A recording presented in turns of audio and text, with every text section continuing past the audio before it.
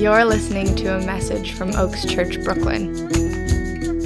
Our longing is to see heaven come to earth in our city. For more information on our church and community, please visit oaksbk.church.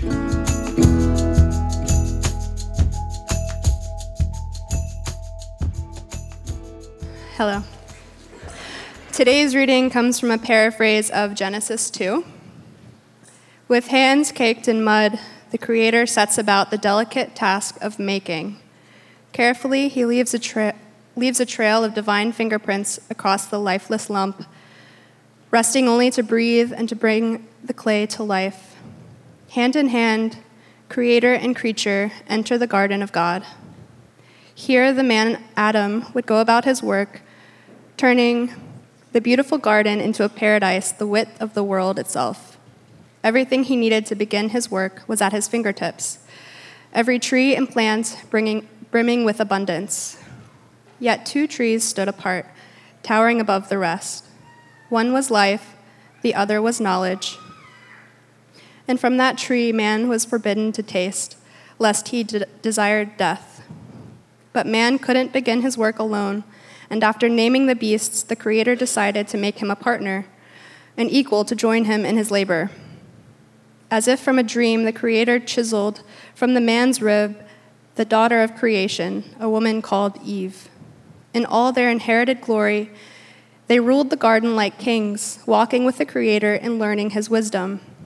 Though they were naked, neither knew shame, for shame is the spawn of chaos, and of chaos they knew very little. Praise be to God.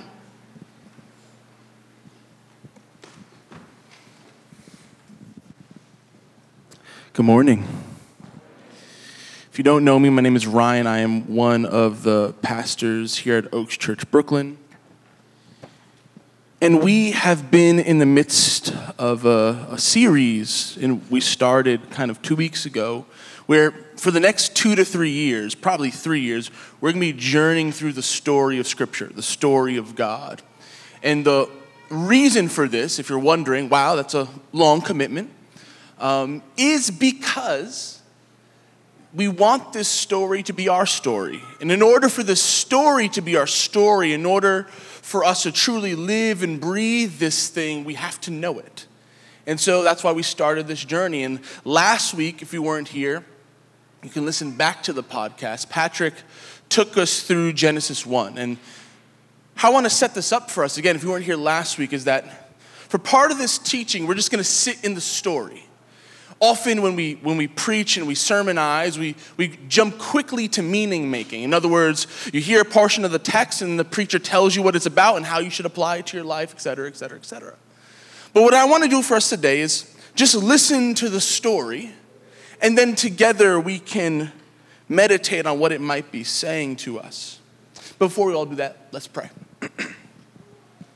Father, Son, and Holy Spirit, we come before you with ready hearts and open ears. Would you speak to us, and would we listen? Would we have the ears to hear and the courage to respond? Would this story take root in our hearts?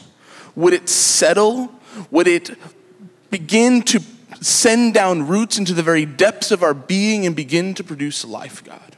We come with all our questions, all our cares, and we lay them before you, and we say, speak, Lord, your servants are listening. In Jesus' name, amen and amen. So last week, Genesis 1, imagine, if you will, we were watching a film, we have this kind of wide shot, and all of a sudden the camera begins to narrow in. And imagine, if you will, a potter coming to a river to look for clay, piling it up on the shore, and then with deft and careful hands begin to shape out of nothing a somewhat familiar form. Hands, feet, a nose, eyes, all meticulously crafted, given shape and purpose by the subtle move of the artisan's hands. Rather than a cosmic disembodied voice that speaks and then things appear, we find a different portrait. We find a craftsman, at the center of creation, imminent, near, as close as the touch of a hand. Watch long enough, and you'll start to wonder why. Why would this divine maker, this one who could speak and very universes are uttered into being, why would he do with his hands what he could easily do with his speech? Maybe the Creator likes getting his hands dirty. Or maybe, as he looks out over his creation, he notices the need for a steward, someone to help him tend this good world he's made, someone who's intimately linked to the dust, who knows well the smell of soil and the tender care required to tend his garden well. Maybe the Creator likes sharing his authority. Maybe the Creator loves the idea of partnership. Maybe the Creator, rather than wanting to step back from his creation, kind of wind the clock and let it go, wants to see what happens when he puts it in the hands of another. Now we know this, the Creator's world is good, but the joy he gets in sharing his creative power becomes something entirely new. It's almost as if the Creator delights in sharing, in watching others model his own creative life, ordering and ruling their small plot of the earth like the Creator orders and rules the cosmos. And so now, as we're watching this Creator mold and shape and form, he finishes his work. He puts his divine signature into the clay itself. He breathes. And with a smile, the same Spirit that hovered over the chaotic waters before the earth is put into order now fills the lung of the clay creature until its lungs expand and for the first time takes a breath as man. Adam, birthed from the Adamah, the dirt, the earth creature, the earth man, his lungs now filled with the very breath of God, alive, embodied, ensouled, bearing the traces of the Creator's fingerprints, made in his image and made to share in the divine life of God. This first human, who we call Adam, though Adam is not a proper name, it is just the word for humanity. This first human stands in as the embodiment of the human race. Adam represents all we are and all we are destined to be. Adam is set up as this priest king, one who serves as the Creator's representative in creation, a steward who bears in part the Maker's crown. In Adam, we get to see who we are and who we are called to be. In Adam, the portrait of humanity is set forth. You have to imagine as the ancient Israelites are telling these stories, and of course, as every young person asks, what am I here for? You can imagine fathers and mothers telling the story of the man risen out of dirt and given a name. And so the new man, now filled with the life-giving power of the Spirit, alive, called to share in the stewardship of creation, has much to learn. The Creator then sets up for the man a garden. It's interesting. All of creation is ordered and beautiful, but the Creator goes a step further and plants a garden where he places man. It's almost as if the Creator makes for himself a temple where him and humanity would dwell together, where humanity, Adam, would serve as a priest, worshiping his Creator. How so? By bringing out the generative goodness, and potential of the garden soil. In other words, when humanity, Adam, is raised from the dirt and placed in the garden, he automatically gets a task to make, to shape, to mimic the Creator who made and shaped the world. But he's not going to do it out there on his own. He's not going to do it on his own strength or in his own wisdom. No. He's going to do it within the confines of the garden. As almost if the garden's like a finishing school. Where the creature would walk with the Creator in the cool of the day and learn to mimic his movements, learn his wisdom.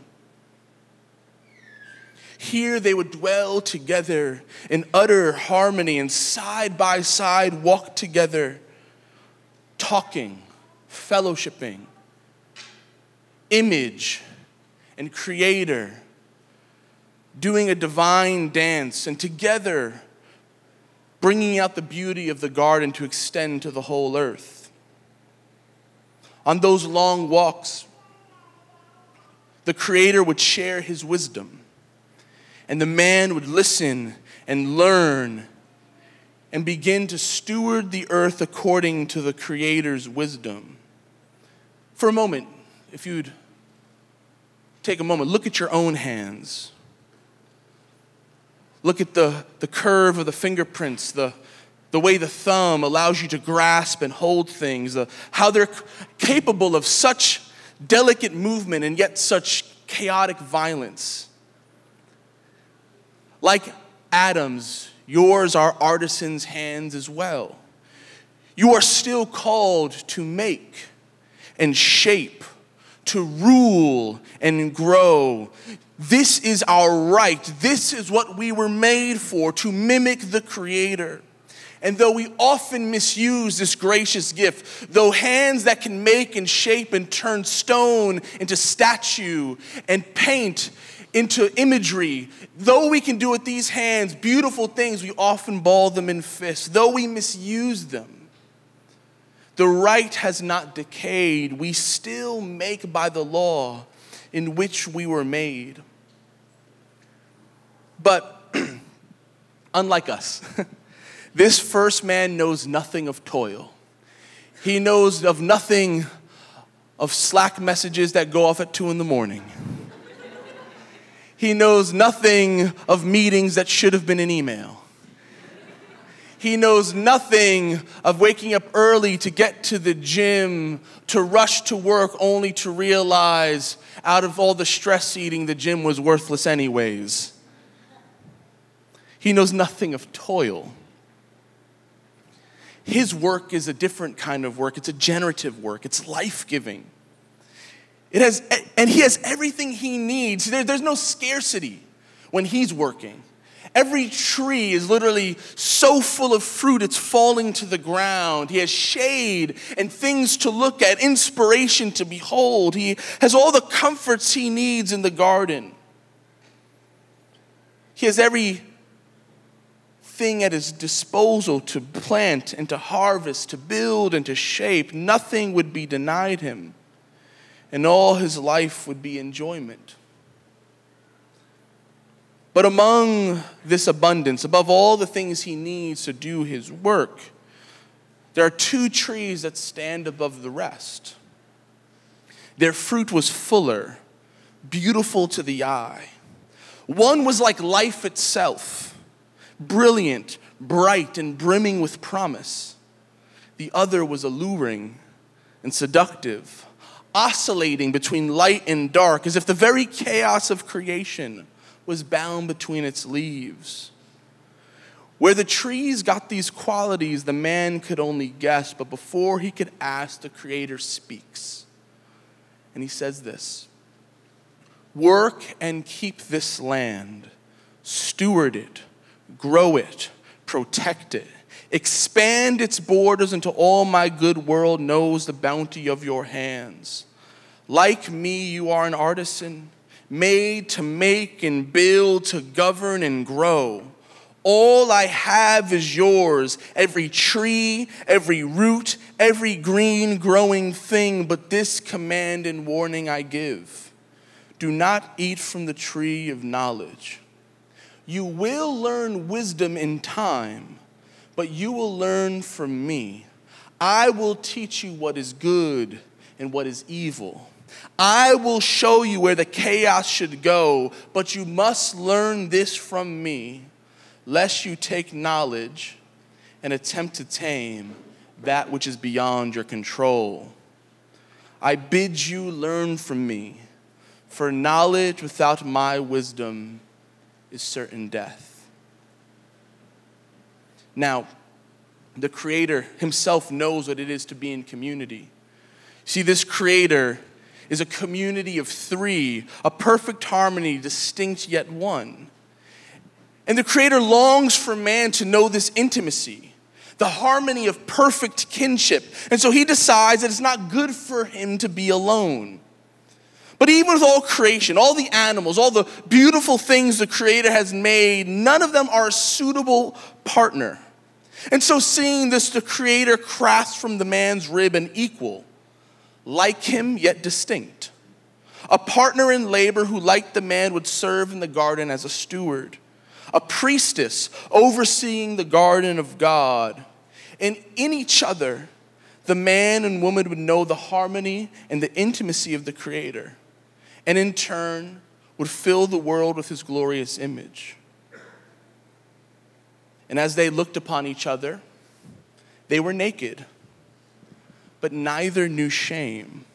They had no secrets to hide, no troubles to keep, and neither wondered how they looked in the other's eyes. All creation rejoiced at their harmony, and together they began to work the ground, Eden's borders expanding one green plant at a time. But watching from the tall grass, a serpent slips out of sight, and unbeknownst to the stewards of creation, he plots their demise. This is where we're going to pause the story, with a good cliffhanger, of course. But there's a lot to take in of this story. If you can tell, obviously, this is a creative retelling of the account of Genesis 2, and the reason why we wanted to focus on this creative retelling is because we get to tell the story rather than just talk about the story. And so there's a lot for us here to unpack. In fact, we could probably do an entire series on Genesis 2 alone and its themes and implications, but here's how I want us to take this. I want us to sit with this story. And what rings true to you? What stands out to you? And I want you to hold this, because as you kind of hold and sit with that question, what is sticking out to you in the story? I want to kind of share with you what's kind of standing out to me. But before we do that, an interesting point about that last moment with the serpent. We have to kind of now, this is where I have to get out of the storytelling into the nerdy stuff, okay? So pardon me. But it's something you wouldn't get just by reading your English Bible. And it's important for the narrative as it builds. The word naked in Hebrew, used in this Genesis 2 passage, is arumim. Arumim. It means naked, nude, without clothes, naked. Okay? In Genesis 3:1, the serpent is said to be crafty. The word for crafty in Hebrew is arum. Now listen, naked, arumim, crafty, arum. You guys hearing the similarity in the pronunciation? That's intentional. Because what the author is setting up here is a tension. Nakedness is akin to innocence, to a lack of knowledge, to be bare, to not know anything. When you're naked, you're a tabula rasa, a blank slate. But the serpent is arum, is crafty. The serpent has knowledge, but that arum, it's a wisdom, but it's also like this kind of self-serving wisdom. And so the point of tension that we come to at the end of the story is what's going to happen when the man and woman who are arumin meet the serpent who's arum. What will happen when the innocent meet the crafty. And that's the kind of tension that's going to be held here as we journey into next week and next week's story. So I want you to hold that in your heads. Because when we come to next week and we explore Genesis 3, that clash between innocence, nakedness, and craftiness is going to be at the center of the story. But what about Genesis 2? Sitting with this text this week, I kind of went back and forth on what reflection could I give on this text outside of just telling the story and letting you sit with the story so you can kind of come to your conclusions about the story, because that's the tenor of this series is we want to tell the story and let you experience the story without so much of the middleman, right? So we've done that, and now I also wanted to leave you with something because it felt like, sometimes you sit here like, wow, that was a really well-told story. Ryan, I have no idea what it means. And so sometimes you need like a little nugget, a little rabbit trail to follow so you can take this home and sit with it yourself. And as I was sitting with this story this week, I've always been struck by the image of God stooping into the dirt to make man. It's such a different portrait from Genesis 1. Genesis 1, God is disembodied. He's all-powerful. In fact, he's hovering over the face of the world. It's a completely different portrait of God.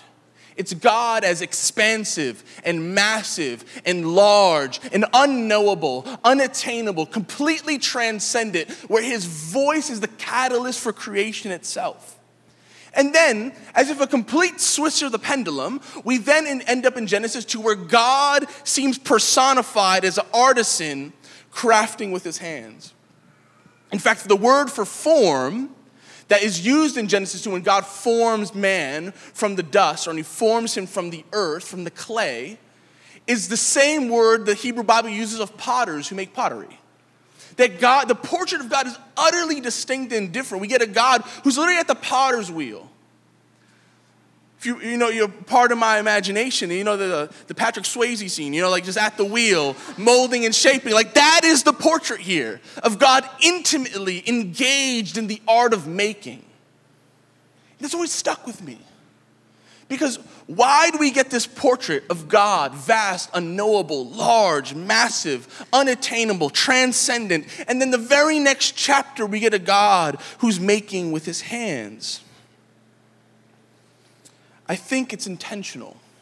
I think there's one way to hear these two parts of the story and go, man, here's another example, the Bible contradicting itself.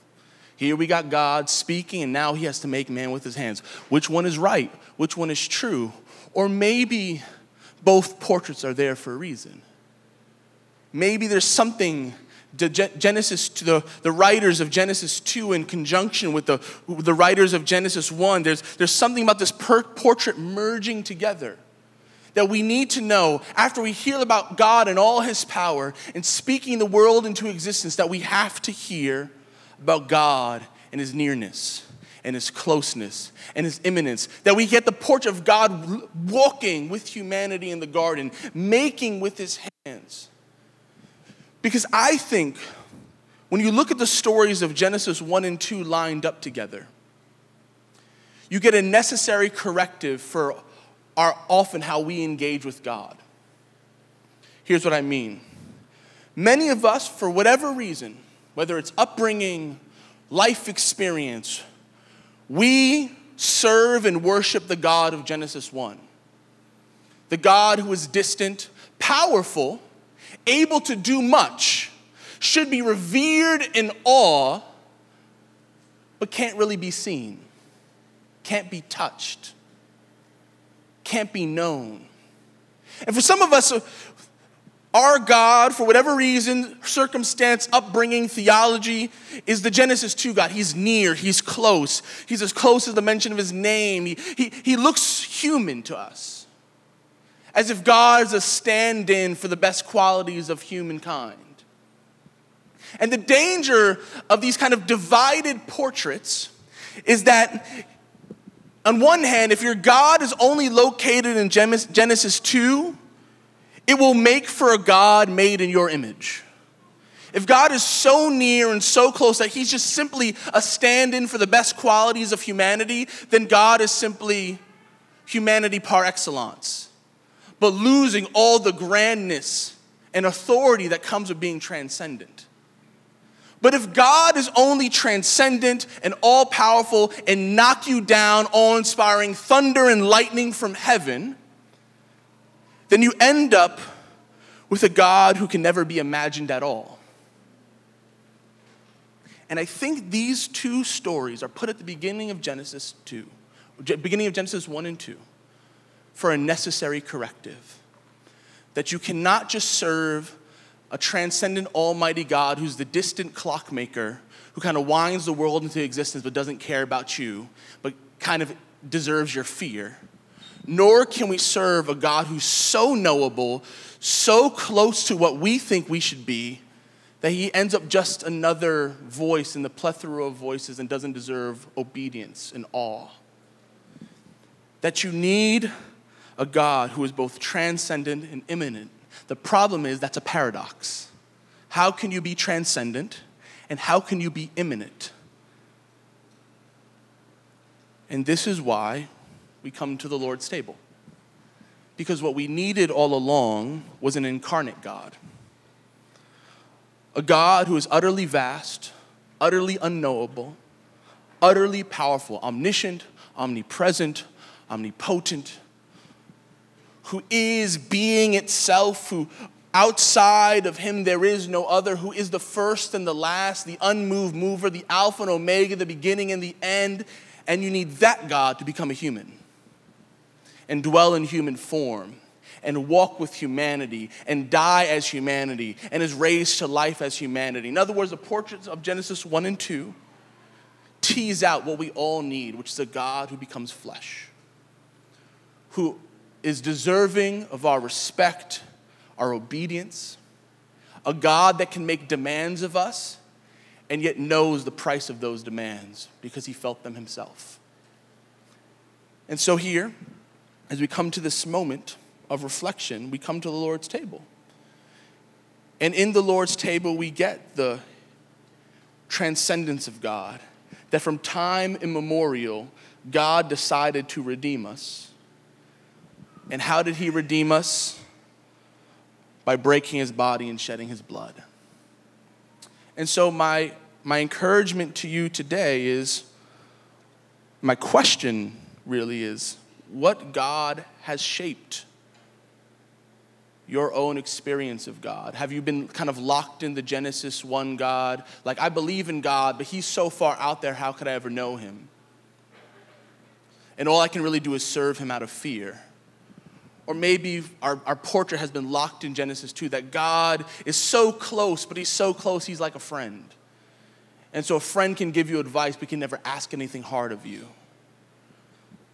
And maybe today, it's the intersection of those ideas where we say God is the transcendent one, he is the immanent one, because God becomes a human being and dies as a human being.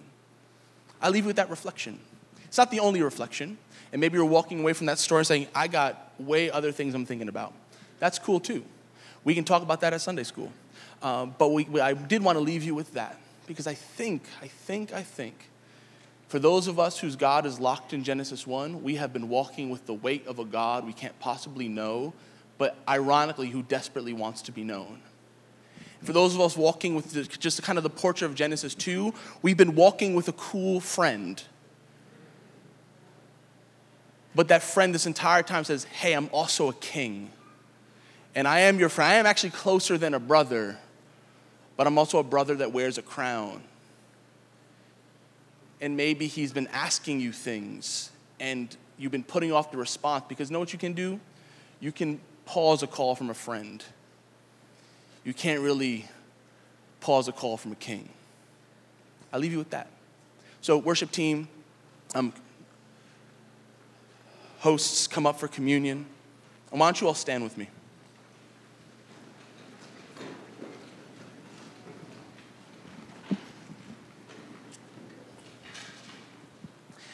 And let's come to the Lord's table and reflect on a God who's utterly transcendent and yet close enough that he forms man with his hands.